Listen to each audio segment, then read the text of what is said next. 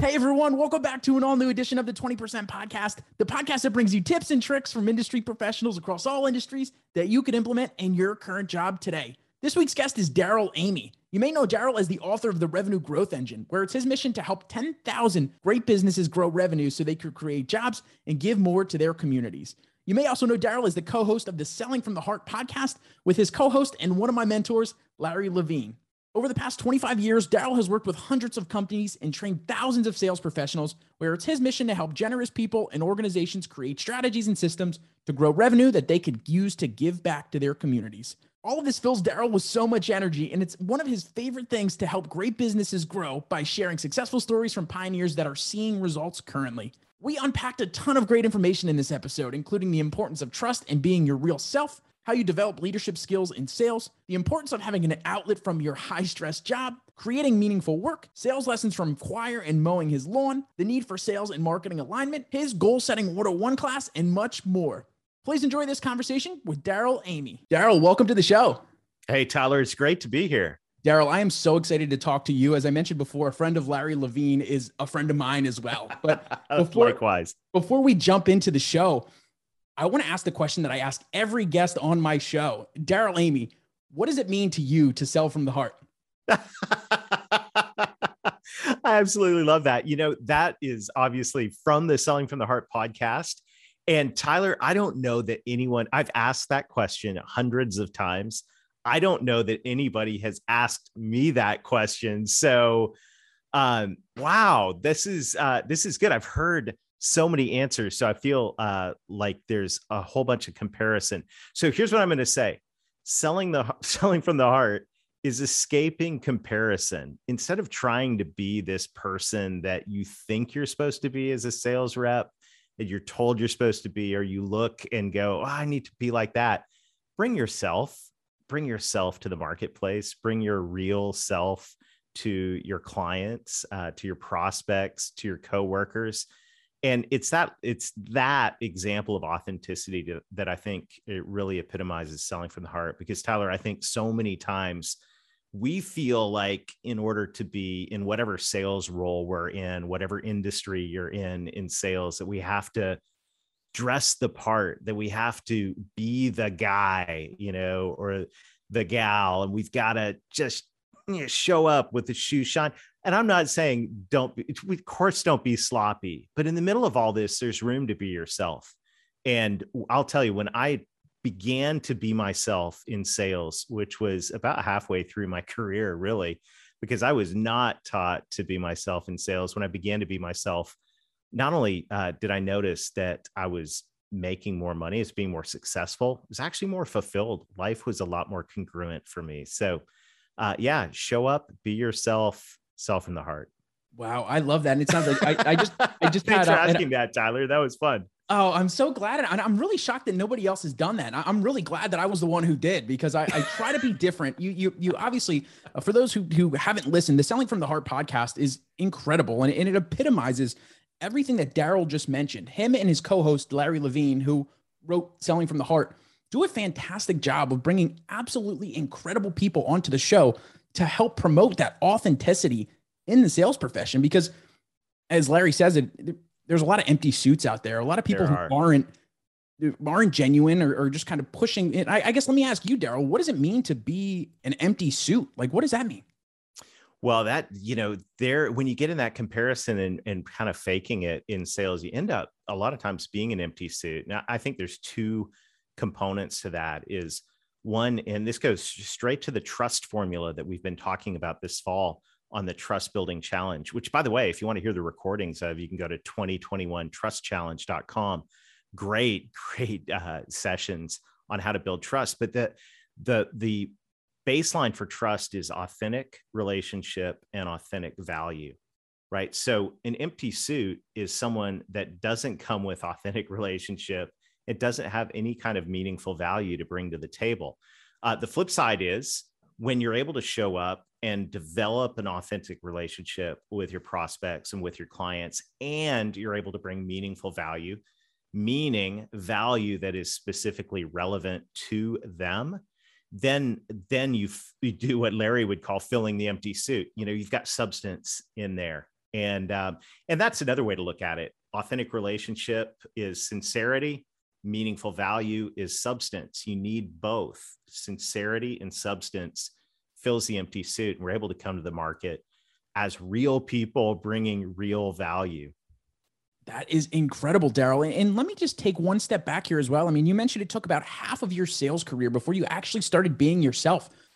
What was holding you back? And what was that ultimate shift in saying, wow, I need to do things differently? Oh, it's a great question. So I started straight out of university in B2B sales in a highly competitive dog-eat-dog industry known as the copier industry. So this will date myself. For me, it was 1993. And this was back. That was before I was born, Darrell, by the way, just so well, you know. Thank you, Tyler. That just means a lot. So sorry about that. No, it's good. It's good. And so I got a little history on this, but that was back in the day of pagers and payphones. You know, your client would page you and you'd go to a payphone and call them back.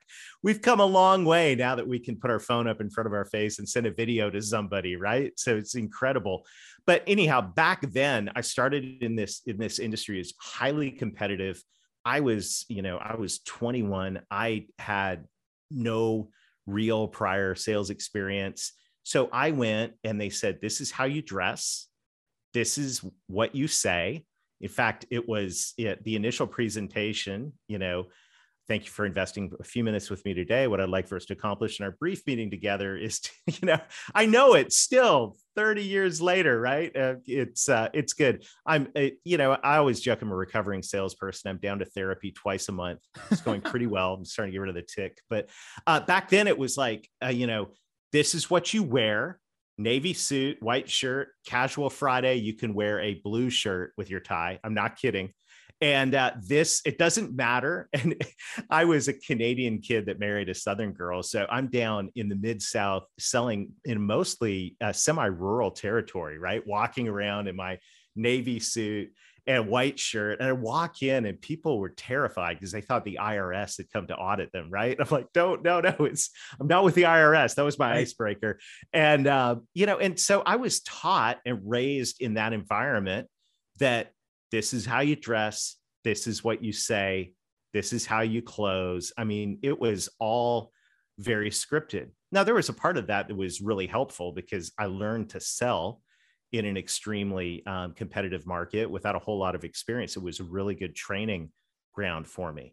And then, as it would happen, I would promote up and become a sales manager in that organization. I'd recruit more people to wear, blue business suits with white shirts to tell them exactly what to say. So there was this culture, and I think it still exists, of saying, okay, you represent our company. So when you walk through that door, this is who you are. This is how you present yourself.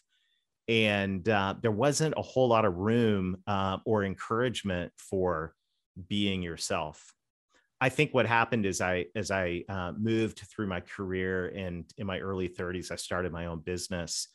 And so I think it was then when I realized, even when I started my business, I was having, I guess I still had post-traumatic sales syndrome, right? I just made that up on the spot, folks. That is not a real syndrome yet, although it might be. But I mean, when I started my own business, of course, you're still in sales, but I still felt like this is how I have to present myself. And I think, starting my own business and realizing, wait a second, I don't have to do things this way. I can do them my way. I don't have to use this model of computer. I can buy a Mac, all of that stuff started happening. And I think in the middle of all that, I began to realize that, life's a whole lot happier when you're congruent. Our business coach, Larry, and I have a business coach named Dave Sanderson. And Dave, Dave is always talking about congruence, that you are the same person when you show up to work, when you go home, when you're hanging out. It doesn't mean that, it doesn't mean that I'm sloppy at work. It doesn't mean just because I'm the same person at home and at work, doesn't mean I show up to work in gym shorts and, a t-shirt or whatever to a client meeting. But what it does mean, because I would, I wouldn't do that if I were taking my wife on a date either, right? I would show some level of respect. And of course, I'm going to show some level of respect. But at the same time, I think now there's room, I've discovered that there's room for me to just be me. And, and this works really well. And I think as a salesperson, where we live in a real, I've heard it said, we live in a post-trust world. Like trust is at an all-time low. So when we come to a sales situation nowadays, and we're that empty suit, that person who is a different person at work than they are outside of work, they're, a corporate robot. I think that we have a hard time building trust, and trust is the commodity of sales. Without trust, things are really slow. But when trust happens, good things happen. And so I think that I've discovered, and especially it's accelerated since I met Larry and we began building out the philosophy behind selling from the heart. I'm now a very, very firm believer that authenticity is the foundation of trust, and trust is the currency of sales. So the more authentic we can be, not sloppy, not disrespectful, but the more ourselves we can be, I think the more we connect with people, the more successful we are, the more trust we have, and the more fulfilled we are, because we're not living. It was weird. I mean, I would literally, like, that moment in the morning, I got the double starch, right? I was like, we're doing this. So it was navy suit, double starch shirt, buttoned up. You could hardly breathe. And this Canadian kid living in the South, you could only imagine what that was like in the summer, but I was committed to it. And then I would get home and take off the tie. Well, I'd take it off on the way home, right? Drive home. And, it felt like I was almost going on stage when I went to work. And I don't think that breeds trust when you bring an actor to work as opposed to bringing your authentic self to work. Wow, that was a fantastic answer. And to your point, trust is the currency of life. It's not even just sales, right? I mean, like, no matter what phase, whether if you're a sales professional, I know there's a lot of sales folks who listen to this show, but even if you're not in sales, these are foundational principles that you need to leverage in your entire life. Trust is so important. And it's so funny, Darrell. I literally had a conversation with one of my coworkers today, and he showed up to the call and he had a beanie on and has some tattoos. He had his arm rolled up, and he said, "Hey, guess what, Tyler? This is how I show up to a CFO conversation as well." He said, when you show up like that, it makes them calm down a little bit too. Like, oh, this guy is laid back. We're still getting the business done, but it makes people feel more comfortable. So what do you like? That's authenticity at the forefront, right? I mean, that's being that's being yourself through and through. Yeah. And I think I really do believe that there's some boundaries to that. And, I've seen people show up to meetings in outfits that you go, whoa. But you know what? It's part of their brand. And if it's really them, then it's real. And if it's authentic, one of our friends and an alumni of the Selling from the Heart podcast is Jesse Cole. And Jesse is the man in the yellow tux. And he is the man in the yellow tux. That's him. He runs the Savannah Bananas, a baseball team in Savannah, Georgia, that was going bankrupt. And he made it fun. He turned it around, and so he shows up. I actually ran into him in a hotel lobby once. I'm like, this dude is in a yellow He was in there too. tuxedo. Yeah. But I got to know him, and then I'm like, this guy's totally himself, right? So there's a way to do that. That is, I think the real thing is not whether just because you show up in a t-shirt and, tattoos or whatever your gig is, if that's really you, yeah, great. Right. If you're doing that to try to create some brand, there's a lot of people trying to do that. To me, that's, I don't know. That doesn't resonate with me, but I say be yourself. And so one thing you'll notice here, there is not a single tattoo on any of these arms. because myself does not like needles. So, this is me. I'm a Canadian kid with a Southern accent, right? And so this is what you get. And I'm going to show up and be myself, be respectful, be sensitive to where I'm going. There are times where I'll put a suit on, of course. But I'm going to show up as me and not as the corporate robot I was trained to be back 27 years ago. There you go. I want to, even before the 27 years, I want to dive back even a little bit further to high school, Darrell, and maybe even getting a little bit into your mentality there. So I did notice you went to Harding University and studied business and political science. Mm-hmm. Why did you want to be interested in business and political science? And let's start there. What's that all about? Yeah. I got a business degree. I got my first sales job when I was, I think I did my first sale when I was about 14 or 15. I grew up in a construction family, and my parents were having an anniversary, and I didn't have any money to get them anything. It was a big anniversary. So I built them something. I built this like chair and table set out of 2x4s, basically. And so someone was driving by, they saw it in the driveway as I was building it, and they said, "How much is it?" So that was my first sales job. I was like, $100. And they handed me $100, and they left with the table and chairs. And so I knew from an early age, and also from my first sales job in direct straight commission sales and consumer electronics, selling, once again, I'm going to date myself, cell phones that were in bags and VCRs. What are you talking about? Look it up. Just look it up. Look it up. So, but I knew that I enjoyed sales. So I got in business school. I studied marketing because back, there just wasn't a whole lot. There was one class in sales that I took. And I knew that sales was going to be foundational for me for whatever I wanted to do in life. There was an opportunity. I watched people that had great careers in sales. And I thought, okay, this looks really good. I also realized that if I wanted to start my own company, and I did, that I was going to need to know how to sell, and that's just the bottom line. There's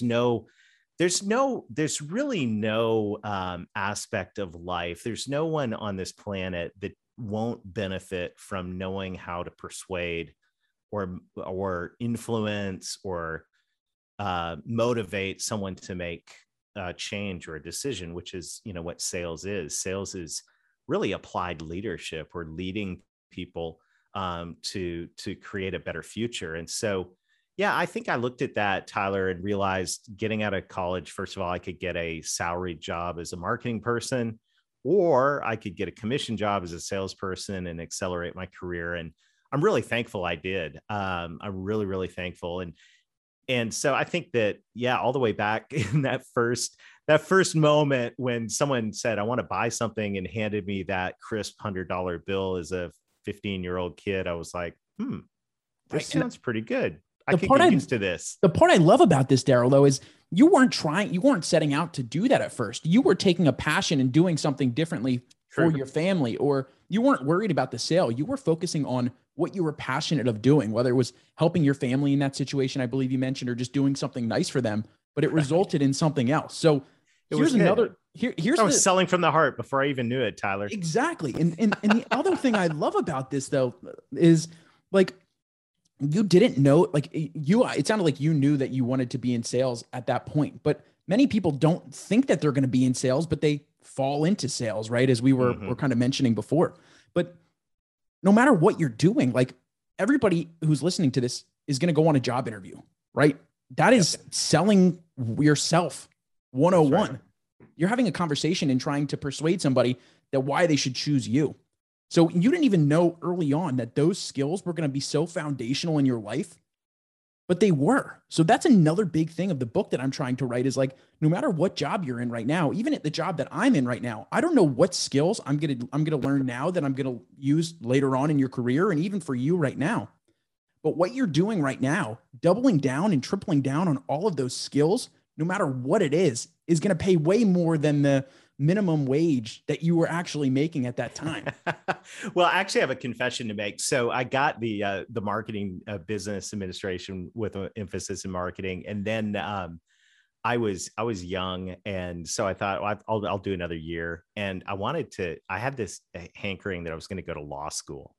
So I thought, there's a great career, and of course I pictured, like Tom Cruise in the courtroom and A Few Good Men, right? I'm going to be that person, which is, by the way, a salesperson, right? That is convincing and persuading and all of that.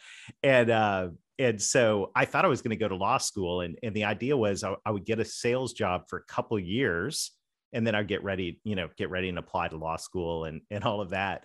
And Tyler, what ended up happening was 2 years into my sales career, I was making more money than friends of mine that were graduating from law school. Right. And that's when that was what I was like, and that's when I also figured out, hey, wait a second, no one calls an attorney unless there's a problem. And I really don't like problems, and I don't like paperwork. So either one of that, I was like, forget law school. But that's where I think, I looked at sales as a route to where I wanted to go. It wasn't law school. It ended up being an entrepreneur. But the skills that I've learned in sales have helped me in every aspect of my business and personal life. And I think one of the best things about sales is you actually develop some core leadership skills in sales. You may not know it. You may not be trying to develop leadership skills, but if leadership, as John Maxwell would say, leadership is influence, sales is influence, right? So the skills that I learned in selling also are extremely useful to me in the nonprofit work I do, and any area, whether it's business or personal, where I'm called to be a leader. I feel very, very confident that I can step up and lead. And I think I really owe a lot of that to selling. Listen here, folks. You hearing this from Larry? I mean, not from Larry. This is Darrell. Oh my goodness. So it's good. Listen, that's a compliment from Darrell. Like, selling is not just that shyster thing that people do. It's not just the boiler room. It's not any of this stuff. It's legitimately just having those conversations, building trust, being your authentic self, and having a conversation to solve a problem is really all it is. So thank you so much for that great explanation, Larry, Darrell, whoever you are. One final question, book. I really want to jump into some of the nonprofit work and some of the skills that you learned when you started that company as well. But before that, I noticed that you were also in chorus in college. I'd be curious to hear, is there any kind of lessons from being in the chorus that you learned for sales or just in your life later on as well? Yeah, that's a really good question. I'm not sure how I fell into being in chorus, but I did get to travel all over Europe several summers when I was in college. So it turned out really, really cool. Chorus and leadership. Yeah, I haven't never thought of that. That's a great question, Tyler. I was actually the president of the chorus. So I'm just naturally a leader wherever I went in all of that. I will say that one thing I have discovered, because I still sing with the symphony, and I actually really enjoy that. And I think this may be a little bit off the point of your question, but I think anyone that's in a high stress, high performance career like sales or running a company, you've got to find some outlets where you can unplug. And, for me, that's it's a number of things. Two of them come to mind. One is singing, and because you can't think of anything else while you're doing it. It's just timeless, right? And it's totally different than anything else I do. And the other is mowing my lawn. And you go, Darrell, you mow your lawn? Have you not talked to a productivity expert? What the heck? Yeah, I mow my lawn because I can go for 35 minutes on my 60-inch zero-turn lawnmower and listen to great podcasts like the 20% Show or Selling from the Heart. And nobody can call me while I'm on the lawnmower. And I can actually have a moment of time where I just reconnect with noise. And at the end, I go, that was a good job. That looks really good.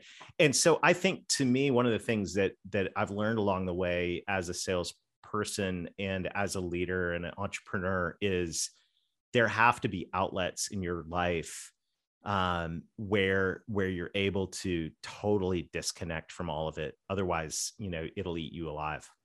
I love that answer, Darrell. And I was thinking you were probably going to go more towards like the being on stage or getting comfortable, which I'm sure that was another byproduct of being in front of people, not being afraid to get out of there. But this answer was even better because everybody needs. This is really, really important though, because I think too many people get really focused on the productivity, like you mentioned, and trying to work as many hours as you can a week and not doing all those activities that are really just draining your battery versus the ones that are actually going to fulfill you as well. So, and two, like even cutting the grass, you're learning, you're educating yourself during that time. And then also you have a nice finished byproduct of what actually, like, I accomplished this. This looks great. That's the one thing about sales that I don't love necessarily all the time is that you don't see that finalized finished product right in front of you, especially in this virtual world. So sometimes you don't get that same fulfillment as if you were doing, my dad's in construction. So I've done a ton of construction in my lifetime, including this wall right here in our house. So I have a sense of pride in knowing that we helped do that. And it's something that we did. So finding those things that help you feel fulfilled are going to help you in your rest of your career as well. Yeah. And going back to just performing on stage, I think you brought up a good point that I'm glad you brought that up, because there is, I learned in that role that when the lights turn on, when you're on stage, when the conductor steps up to the, podium and taps the thing, you've got to show up and you have to perform. But the best performers are people that show up with their authentic self, right? They're the people that are able to show up and perform and be themselves. And so sales and leadership is very, very similar, right? I mean, in sales, you got to show up, and I used to, the choir director used to say, okay, I don't care how you feel. I don't care if you didn't get any sleep. I don't care if you're sick. It doesn't matter. When you walk on that stage for 2 hours, snap your fingers, you're there, because you owe that to the audience. You owe that to the people who showed up, right? And I think sales is the same way. And there's a balance between, we talked earlier about faking it and being the corporate robot and all of that. There's also a tension in that where you realize that when I'm in a client's office or when I come to a Zoom meeting with a prospect or client, I need to show up and be ready to perform. Not perform as in be fake or someone I'm not, but I need to be there and be ready to get whatever needs to be done to lead effectively. Same thing as a leader. If I'm going to show up to a meeting that I'm leading, it doesn't matter how the rest of my day went. It doesn't matter, if I got stuck in traffic and I'm angry. It doesn't matter if a client called me 5 minutes beforehand and rattled my cage on something. I got to show up and be present. And I think that's one thing that I learned in sales and also in performance is that you do need to show up. And when you show up, you need to bring your heart to it. Like you've got to be there. But make no mistake. I mean, I think sometimes when we say that salespeople are authentic, sometimes people can hear maybe sloppy or casual. No. In fact, it's the exact opposite. When you're there authentically and you're actually authentically caring. I was talking to Jonathan Darling earlier today, love-based leadership. And he's like, love is not just a mushy, gushy thing. Love is, I really give a rip and I'm going to make sure that I'm on point when it's time to execute, when it's time to perform. So when the lights come on, whether you're walking onto a stage with an orchestra or you're walking into a meeting, you have to be there and show up. And I think that's that state change that Tony Robbins talks about is something very critical for all of us to learn and to learn to be authentic in the middle of it. So you probably never thought that your chorus career was actually going to help you so much in sales, right? No, it's interesting because I was actually just yesterday talking about that, snapping the fingers and showing up. And that was something I learned. And I think we've got to be able to do that. And we've got to be able to do that, not into snap the fingers, because I knew how to snap the fingers and turn into, Darrell Amy, account executive, corporate robot, President's Club winner. blah, blah, blah, that could spout all of the stuff. Right. That's not what I'm talking about. But I am talking about being there, being present, being engaged, and being on point with what that client or prospect needs.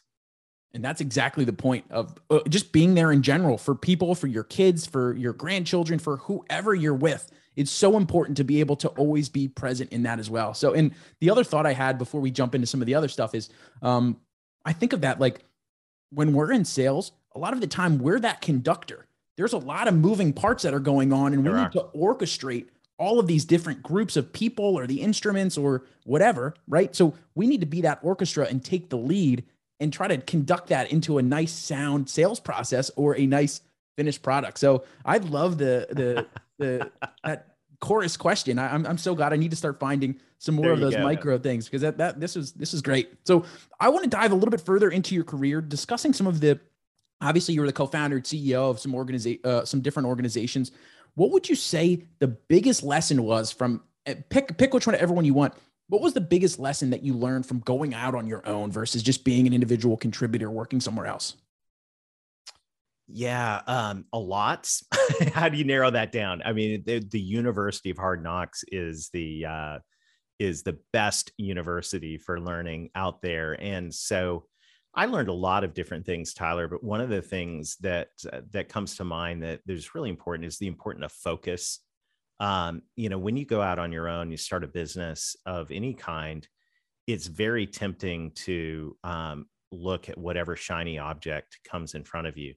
And I'm a visionary kind of guy. I like shiny objects. I like new things. I like new gadgets. I like new technology. I like new ideas, which is fantastic. However, there's a point where you look and go, okay, this is what we're doing, and let's do that. And let's do that well. And let's not, dodge around. I think, I learned that early in my business that if I went back and did it over again, I'd be more focused. The other thing I would do is what I learned to do later in my business career, which is bring focused people onto the team. So, if you're a visionary, you can fly your freak flag and use your superpower and all of that to come up with new ideas, but make sure you're surrounding yourself with people that are able to execute and also able to kind of rein you in when you need to be reined in. So I think, entrepreneurs, it's great that we've got great ideas, drive, and vision, but we need to sometimes kind of keep it between the lines in terms of focus. Focus is another one of those skills that you need in all aspects of your life, especially it's so funny too that you say that, because there's so many areas where I think of, sometimes I do that shiny object, or maybe I should focus here or focus here. Not focus. Your brain goes that way, but really focus in on what it was, is that main thing that we wanted to get into, and then double down and triple down on that. So thank you so much for that as well. Diving into some of the nonprofit work, I'm sure that that's incredibly fulfilling for you. I know you're the co-chair of the Kingdom Mission Fund right now. What is the biggest reason why somebody should get involved with a nonprofit organization, and what kind of fulfillment do you get from that? There are all kinds of reasons, and there is all kinds of fulfillment. Because here's the deal. Money is not the end game. And in sales and as business owners, we keep score with money. Money is a scorecard in a lot of ways in terms of how much value we're adding. But at the end of the day, what is most fulfilling in life is making a contribution to make the world a better place. I mean, this is, I'm all for making money and in revenue growth engine. I have a vision of 10,000 generous business owners doubling their revenue and generating $10 billion in net new giving. At Selling from the Heart, we're in the process of helping 1,000 sales teams double their revenue to generate $200 billion in net new giving. And so, or 200 million in net new giving. And so all of this has a purpose. It can have a purpose. And I got hoodwinked into going, on a trip. My family's in construction as well. So there was a group in Honduras that was building an orphanage, and they were building a building down there. So I got hoodwinked into going on this trip. I'd like to say I had a great heart and was enthusiastic about it, but really like any other Monday morning, I showed up at the airport. This time, though, I landed in Tegucigalpa, Honduras. And when I arrived, I actually looking out the airplane going, we're not doing this. And of course, while I was there, my heart changed. I came home and I thought, you know what I want to make sure that happens. I was like, how do these people pay for any of this? This is incredible what they're doing, solving some of the biggest problems in our hemisphere. And I thought, how do they pay for this? And so I put a business plan together, and I was meeting with a mentor of mine. And the footnote of the business plan in like 6-point font said, we're going to take a percentage of the revenue of this company and dedicate it to help, innovative emissions projects fund themselves. And so he jumped all over that. And next thing you know, we'd started what would become kind of like Shark Tank for missions innovation. We get applications from all over the world, innovative ideas. We've been able to fund over 200 projects, and it's just amazing. We get about 60 deals in every year, and I've met this incredible network of innovative people doing incredible things. What are the benefits of that? So many benefits. First of all, it makes me realize that this isn't all about me, which is really helpful, right? Is really helpful.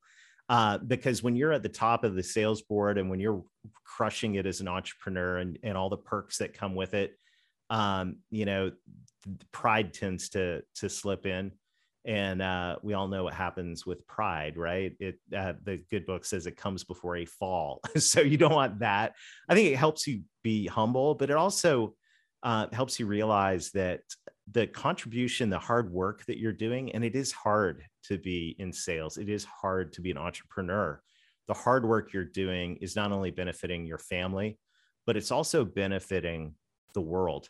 And so I love the work that I get to do in that project, in seeing, the spillover impact. In this case, we have lots of different donors and business people contributing. So we're able to group our investment and truly make an incredible impact. And to me, that's what, at some point you make enough money to go, I'm really comfortable, right? I mean, it's just the way it is. I think the stat I saw recently, and it's probably different for different parts of the world or country, but at $88,000, they say, you're comfortable. Maybe that number's higher for you. Maybe it's higher for me, but there's a number at which point you're comfortable. And if you're a good salesperson, you sell from the heart. If you're a entrepreneur, especially one that uses the revenue growth engine, you're going to make way more money than whatever that number is. And so, what's going to motivate you at that point? And to me, what motivates me is seeing contribution, whether that contribution is in being able to give to a nonprofit like the Kingdom Missions Fund, or like our partner, Sleep in Heavenly Peace, that we work with at one of my companies that builds beds for kids that don't have beds. I think that's awesome, right? That's incredible. That gets me out of bed in the morning. That keeps me fired up. So the other thing that keeps me fired up is creating meaningful work for people, because let's face it, salespeople and entrepreneurs, we're the job creators in this world. Nothing happens until someone sells something. And, I'm a staunch defender of the sales profession. I realize there are some slimeball salespeople, but the majority of salespeople are good people, and they're out there. They want to make the world a better place. They want to, advance their family. And in the process, they are creating and preserving jobs. And so I think, even though some people would say sales is at the bottom of the barrel in nobility for professions, I think it's actually the most noble profession out there, because everything else that happens in the economy and in nonprofits happens because someone got out of bed in the morning and sold something. You get me all fired up, Tyler. No, I'm pumped, man. And really, you're making me feel bad, Darrell, because I'm not doing any of this nonprofit work or anything. So this is and don't feel bad.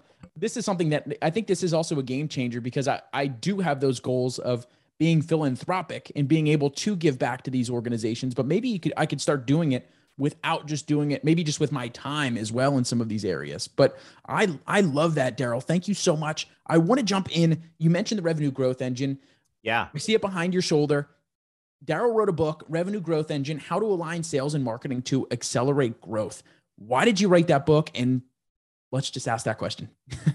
Well, I already shared the reason why I wrote the book. I want to help companies, generous companies, grow so they can give more and create meaningful work. And that was the motive. Behind that, though, was also some frustration. So as we mentioned earlier, I've spent 27, I guess now 28 years in B2B sales leadership. I've developed sales training programs and all the way up to Fortune 500 companies. And at the same time, 18 years ago, when I started my first sales training company, my first client came to me and said, "Hey, Darrell, everything you taught my sales team was great, but our website doesn't say anything about it. Do you build websites?" Being an entrepreneur and as that was my first client, the answer was, "Yes, sir. We build websites." So I pulled that marketing degree out of my hip pocket and we started a digital marketing agency and went on that whole journey of web, search, social, inbound, account-based marketing, all the technologies. Really fascinating. So I'd been one foot in the sales world, one foot in the rapidly evolving marketing world. And what I was noticing was it was kind of like going, it's about to be ski season, and so you point your skis down the hill. The problem is if your skis start pointing away from each other, there's going to be an orthopedic surgeon involved at some point, right? It's about to get really bad. What's really important is that sales and marketing be pointed in the same direction and aligned. And so one day when I was mowing my lawn, there you go. True story. See, there's more benefits. And I'm not advocating that everyone needs to mow their lawn, but I get some good ideas while I'm listening to podcasts and mowing my lawn. And I'm driving across the lawn, Tyler, in my 60-inch zero-turn lawnmower, listening to a podcast going, I don't know, there's no speedometer on my lawnmower, but I'm guessing 2 miles an hour. And I looked down the driveway at my car. And I had this moment where I was like, my car has an engine and my lawnmower has an engine. So if I wanted to drive from where I am to where you are in Pennsylvania, I theoretically could get on my lawnmower and I could drive to your place. It just would take me a long time. And I probably would suffer much ridicule along the way as I did it. Kind of like that guy in the Waterboy movie, right? Yep. So I don't want to be that guy, but I have a car. It also has an engine. It just so happens my lawnmower, I looked it up, has 27.8 horsepower and 2 cylinders, or 4 maybe.